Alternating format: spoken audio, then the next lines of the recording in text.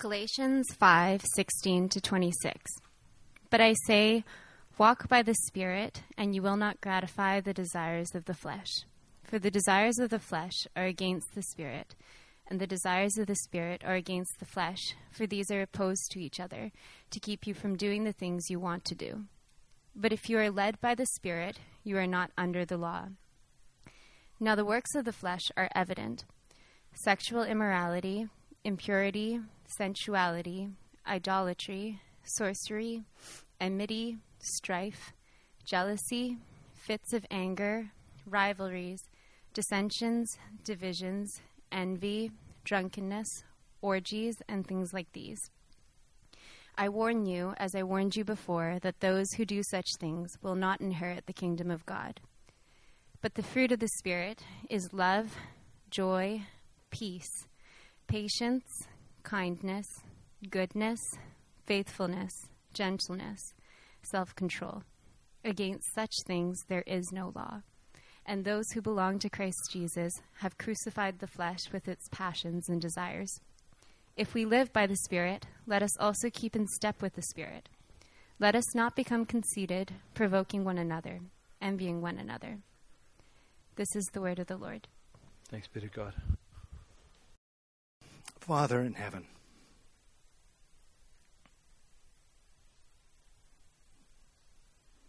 you are kind, you are good, you are true, and you are faithful. And I pray now, please strengthen me. Strengthen me to preach your word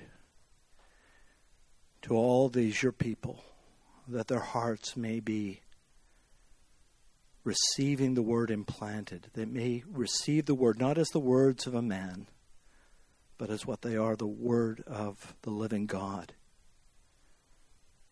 And we would receive it with the joy of the Holy Spirit and with full conviction. So, Father, we look to you to do what only you can do in our hearts. There's many needs, many burdens, many cares, many concerns in this room. And I pray that you would speak from this passage of Scripture and touch them all. In Jesus' name we pray. Amen. Well, the book of Galatians, as some of you may know, has been called the Magna Carta of Christian liberty. And it teaches that we were once in bondage. All of us, we were once in bondage under the condemnation and the curse of the law. Are we good to go? We were once in bondage under the condemnation and the curse of the law, but that Christ has come and he has set us free. That's what we've been preaching about these weeks. The book of Galatians also teaches that we were slaves. We were slaves to sin. But now that Christ has come, we are God's adopted, beloved children. This is the good news of the gospel. The rallying cry, that sort of statement, that banner that flies over the book of Galatians is found in chapter 5, verse 1, where Paul announces it is for freedom that Christ has set us free. That's the rallying cry of this book. But Paul also wants us to know in this letter that Christian freedom is not a free-for-all. It's not freedom to sin, it's freedom from sin. And that's why in chapter 5, verse 13, he writes this: "For you were called to freedom, brothers.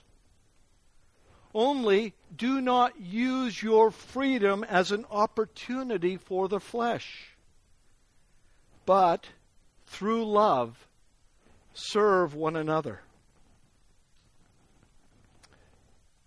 Christ did not set us free. Christ did not die and rise again in order for us to indulge our selfish and our sinful desires.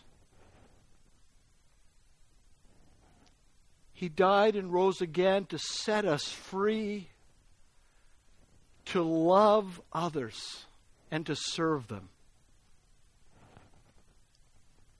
Text that we're looking at this morning that Daisy read for us is really just a deeper dive and a fuller exploration of verse 13 that I just read. See, Paul is saying in this passage that if we are going to love, if we are going to experience the freedom that is able to love and serve others, we can only do that as we walk by the Spirit. See, Christian freedom is about living by the Spirit of God. And so as we look at this passage this morning, I have 4 things to say about walking by the Spirit. Walking by the Spirit is necessary. Walking by the Spirit is difficult. Walking by the Spirit is evident. And walking by the Spirit is with Christ. So let's begin by looking at the necessity of walking by the Spirit. In verse 16, Paul says, I say, walk by the Spirit, and you will not gratify the desires of the flesh. Now let me put this as plainly as I possibly can to you this morning. When it comes to living the Christian life, there is absolutely no neutrality. We're either walking by the Spirit or we are gratifying the desires of the flesh. There is no neutral ground. There is no neutral place that we can sort of hide out between those two poles.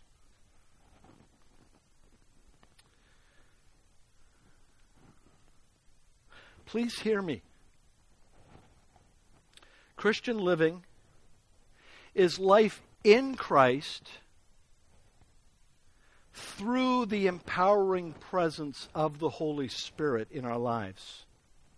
It is impossible to be a Christian apart from the ministry of the Holy Spirit in your life. Impossible.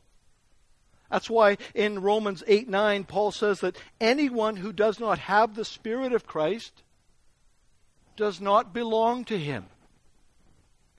To put that more positively, we can say that Christian living is living in a way that is in harmony with the Spirit, or as Paul says in verse 25, it's in step with the Spirit.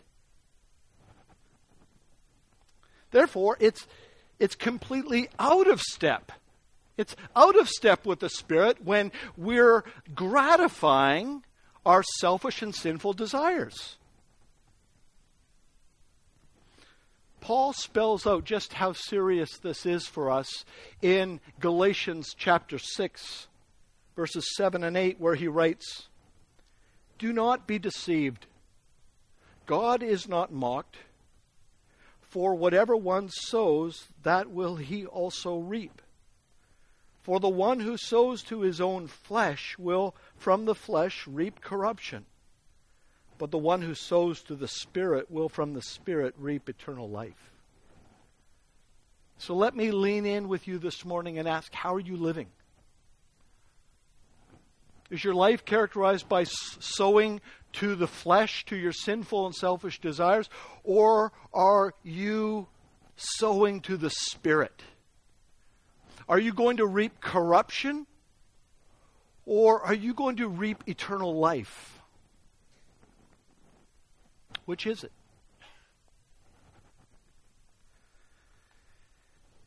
The thing that we need to know here this morning is that walking by the Spirit is not some added extra for super Christians. walking by the Spirit is an absolute necessity for every Christian. The second thing I want to point out this morning is that walking by the Spirit is not easy. It's difficult. There's no McDonald's drive-through approach to the Christian life. In verse 17, Paul says this, "For the desires of the flesh are against the Spirit, and the desires of the Spirit are against the flesh.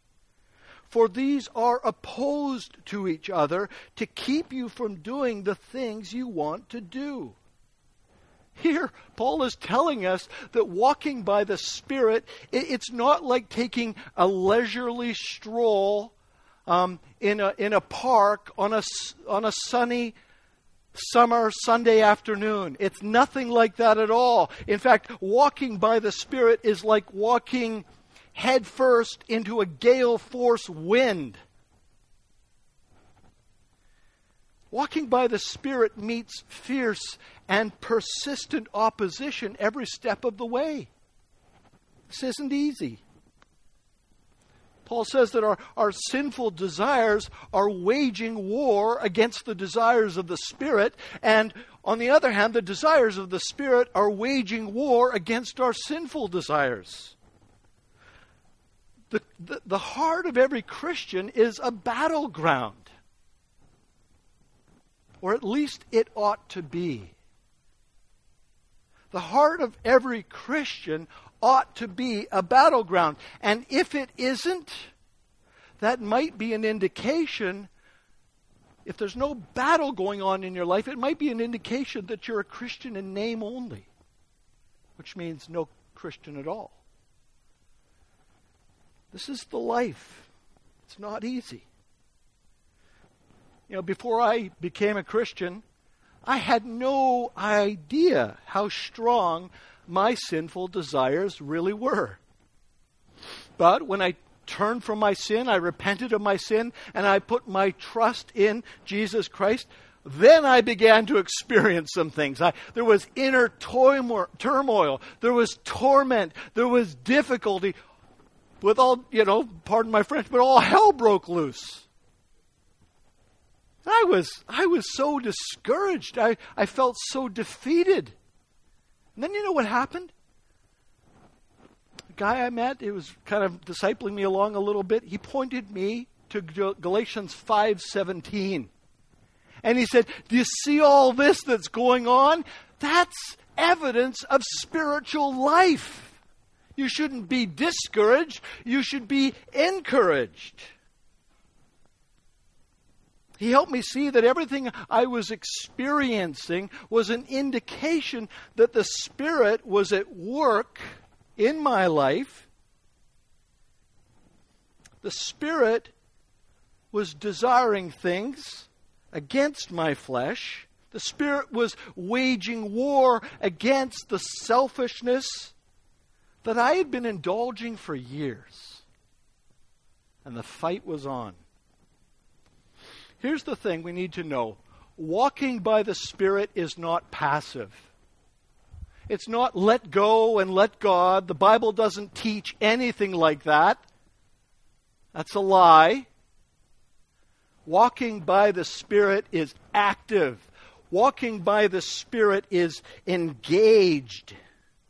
We're on active duty. We're to be fully engaged in the fight. We're to be locked and loaded. Now, I can imagine somebody here this morning hearing me and seeing what verse 17 says, thinking, well, what about the victory, Fred? What about the victory? I thought Jesus won the battle against sin and Satan for us.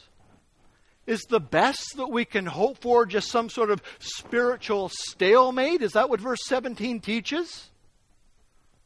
Well, the answer is no. The answer is no. Jesus has won the battle for us. Through His life and through His death and through His resurrection, the penalty for sin has been paid in full. and the power of sin has been brought to an end.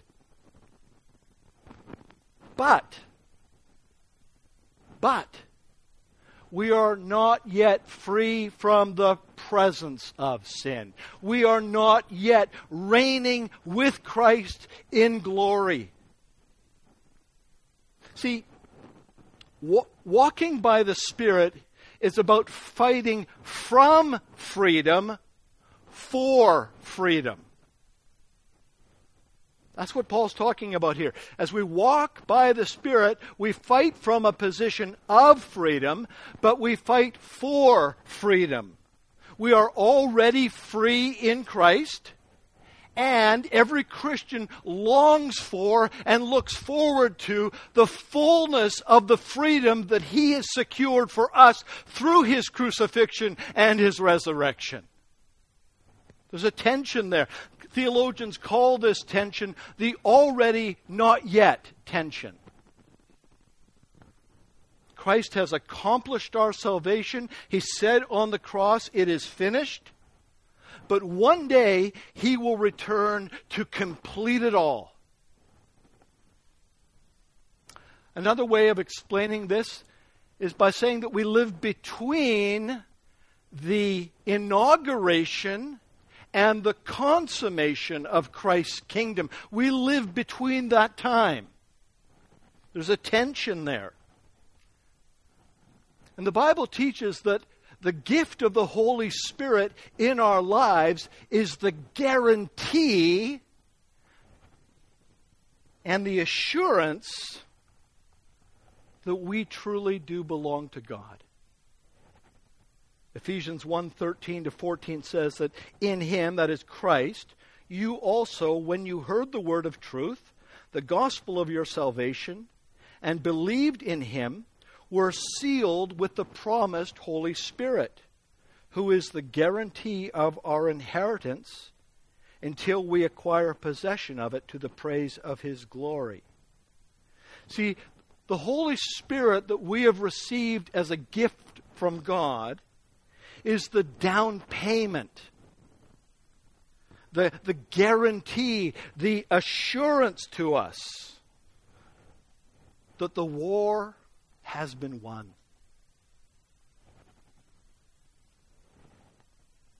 But there are still many battles yet to fight. Theologian Oscar Coleman illustrates this biblical tension that I've been talking about, this tension between the already and the not yet. Oscar Coleman uses two dates from World War II to illustrate this. On June 6, 1944, the Allied forces, the United States, Great Britain, and Canada, landed successfully on the beaches of Normandy, France, and they secured a position there. This day is famously known as D-Day.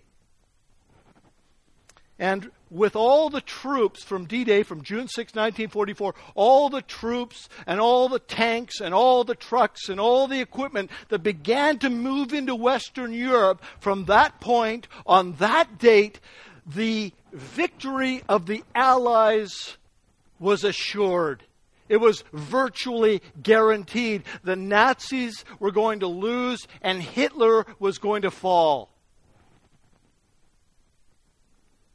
And this is why D-Day is remembered as probably the decisive victory of the whole war. But VE Day, or Victory in Europe Day, didn't come until May 8th, 1945.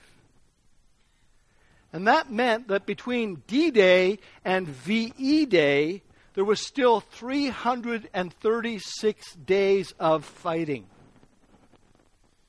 And history records for us that some of the fiercest fighting of the whole war took place during that period. So Oscar Coleman compares Christ's victorious resurrection and Christ's return at the end of the age. He compares those two things to D-Day and VE Day. The war has been won, Yet there are many battles still to fight. The third thing I want to show you from this text this morning is that walking by the Spirit is evident. It's evident. It's obvious. Look at verses 19 to 23.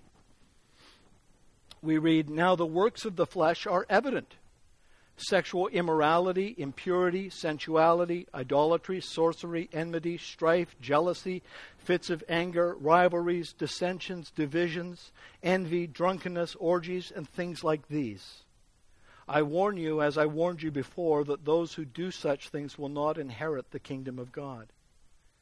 But the fruit of the Spirit is love, joy, peace, patience, kindness, goodness, faithfulness, gentleness, and self-control." We'll look at these verses more in the coming couple of weeks, but now what I want you to notice is just what a stark contrast those two lists are to one another. Here's the thing. There's no such thing as an incognito Christian. If our lives are characterized by the desires and the deeds of the flesh, we're not Christians. We're still in bondage, no matter what we might tell ourselves or tell other people. Walking by the Spirit invariably produces the fruit of the Spirit in our lives. Over time, what happens is we put on the characteristics of Christ-likeness. That is inevitable if we walk by the Spirit. And as we go along, we gradually put off all of the selfish and the sinful desires. Maybe not all of them. Not the best of us limp into heaven. But we put off the selfish and the sinful desires and habits that were typical of our old life. Contrasts like this in Galatians 5 are very common in the New Testament, very common in Paul's writings. For example, in Ephesians 4, verses 22 to 24, we read this: "You were taught, with regard to your former way of life, to put off your old self, which is being corrupted by its deceitful desires, to be made new in the attitude of your minds, and to put on the new self, created to be like God in true righteousness and holiness." Later in Ephesians 4:31 to 32, Paul writes, "Let all bitterness and wrath and anger and clamor and slander be put away from you, along with all malice." Here's the contrast. "Be kind to one another, tender-hearted, forgiving one another as God in Christ forgave you." And then in Colossians 3, verses 5 to 10, he instructs us to put to death, therefore, what is earthly in you: sexual immorality, impurity, passion, evil desire, and covetousness, which is idolatry. On account of these, the wrath of God is coming. In these you too once walked when you were living in them, but now you must put them all away: anger, wrath, malice, slander, and obscene talk from your mouth. Do not lie to one another, seeing that you have put off the old self with its practices, and have put on the new self, which is being renewed in knowledge after the image of its Creator. And then in verses 12 to 14, Paul writes, "Put on then, as God's chosen ones, holy and beloved, compassionate hearts, kindness, humility, meekness, and patience, bearing with one another. And if one has a complaint against another, forgiving each other. As the Lord has forgiven you, so you also must forgive. And above all these, put on love, which binds everything together in perfect harmony." This is just a sample. I could go on and on, but I think you get the point. The Spirit of God desires to radically transform us. We don't have to have phenomenal spiritual discernment to be able to tell the difference between the works of the flesh and the fruit of the Spirit. It's evident. It's obvious. And the Spirit of God at work in your life will not fail to transform you from the inside out and produce in your life the character of Christ little by little over time. Remember I said a couple of weeks ago, this is not a 100-yard dash. This is an ultra marathon. And so, if you're a Christian here this morning, take heart. I know sometimes your heart feels like a battleground. Be encouraged. That's evidence that the Spirit is at work in your life, opposing the desires of the flesh. Take heart. Jesus reigns. Jesus is at work by His Spirit to transform you. Lean in. Get engaged. Fight the fight. We will have the victory. That brings me to my fourth and final point. Walking by the Spirit is with Christ. In verse 24, Paul writes, "And those who belong to Christ Jesus have crucified the flesh with its passions and desires." Here, Paul is helping us to see both how to wage and to win the warfare against our sinful desires. This verse here reminds us of what Paul said earlier in Galatians 2:20 when he said, "I have been crucified with Christ, and it's no longer I who live, but Christ who lives in me. And the life that I now live in the flesh, I live by faith in the Son of God, who loved me and gave Himself for me." In Galatians 2:20, you'll notice that Paul is passive. He says that I have been crucified with Christ. He is passive. This is what happened to him. But in Galatians 5:24, the verse we're looking at this morning, we are active. Paul says, those who belong to Christ, that's us, those who belong to Christ Jesus, have crucified the flesh with its passions and desires. Here, we are the ones who have crucified our sinful desires. We are our own executioners. So somebody might ask, well, when did that take place? Well, that took place when you repented of your sin and trusted Jesus and came under His lordship. You gave up your whole former life. When you turned away from your sin, when you turned away from your selfish and sinful desires, and you trusted the crucified and risen and reigning Savior. See, if we're going to call ourselves followers of Jesus, we've got to realize what the implications are.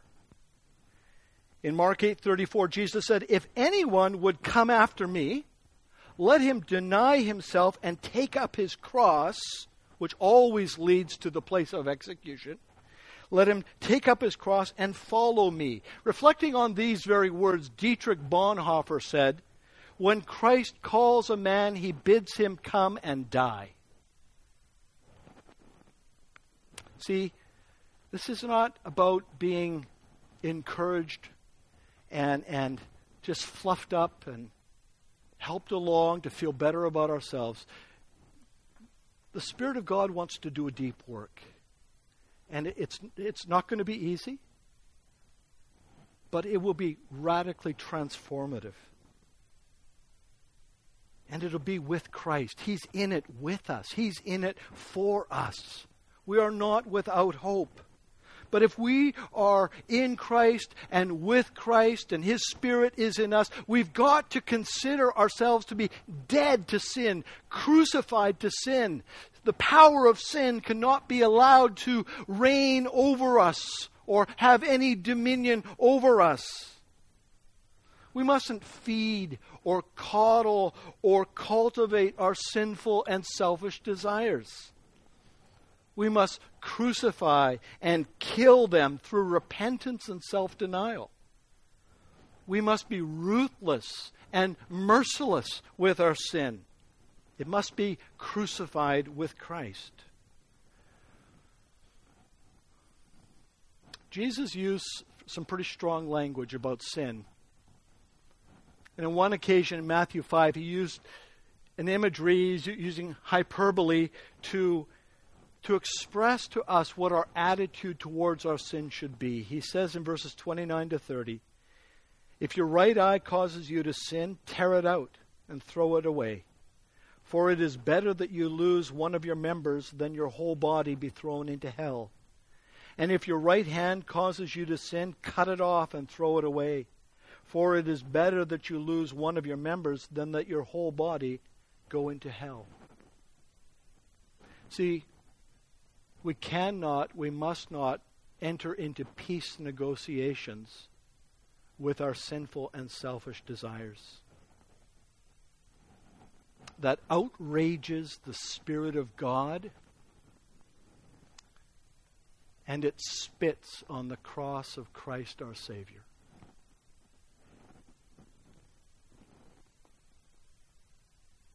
He died for us. He's claimed you.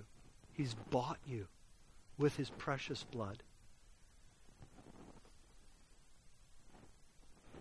It is our sin that drove Him there. It is our sin that drove the nails into Him.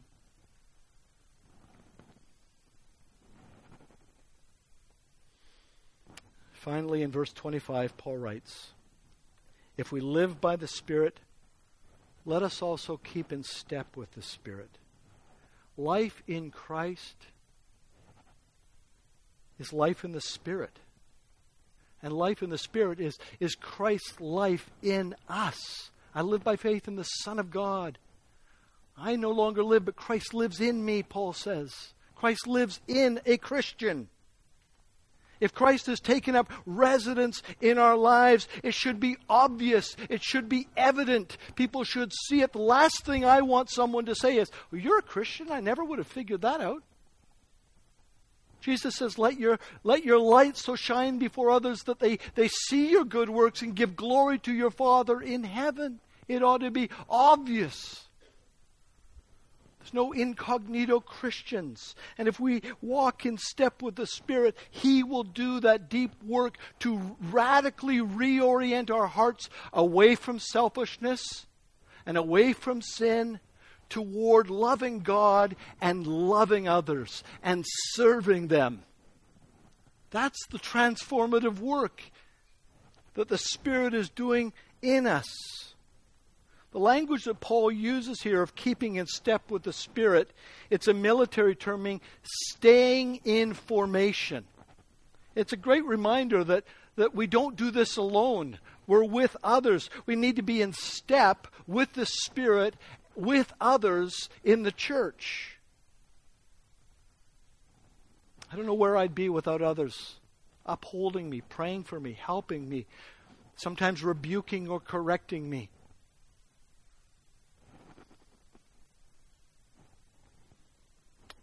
Much of the way in which we keep in step with the Spirit, it's worked out in small, ordinary, daily steps of faithfulness. Let me close with J.I. Packer. He says, the Spirit works through means, namely biblical truth, prayer, fellowship, worship, and the Lord's Supper. The Spirit shows His power in us, not by constantly interrupting our use of these means with visions, impressions, or prophecies, but by making these regular means effective to change us for the better and for the wiser as we go along. Christ City, let us commit ourselves by the grace of God to walk with Christ and to keep in step with His Spirit. Let's pray. Father in heaven, would you please, I pray, do a deep work in our hearts. Father, some of us have resisted the conviction of your Spirit. Some of us have dulled our consciences. And we have indulged and we have gratified the desires of our flesh. And I pray, Lord, that you would bring in the Holy Spirit's work upon our hearts to go to war. That His desire to conform us to the image of your dear Son would be greater, and that He would gain the victory over our selfishness and our sin. And we would engage in the battle, and that we would crucify our flesh, that we might more fully and freely and completely live into the freedom for which Christ has set us free. Pour out your Spirit upon us afresh, I pray, in Jesus' mighty name. Amen. Thanks for listening. For more information about Christ City Church in Vancouver, please visit christcitychurch.ca. We invite you to join us in praying that God's kingdom would come in Vancouver as it is in heaven.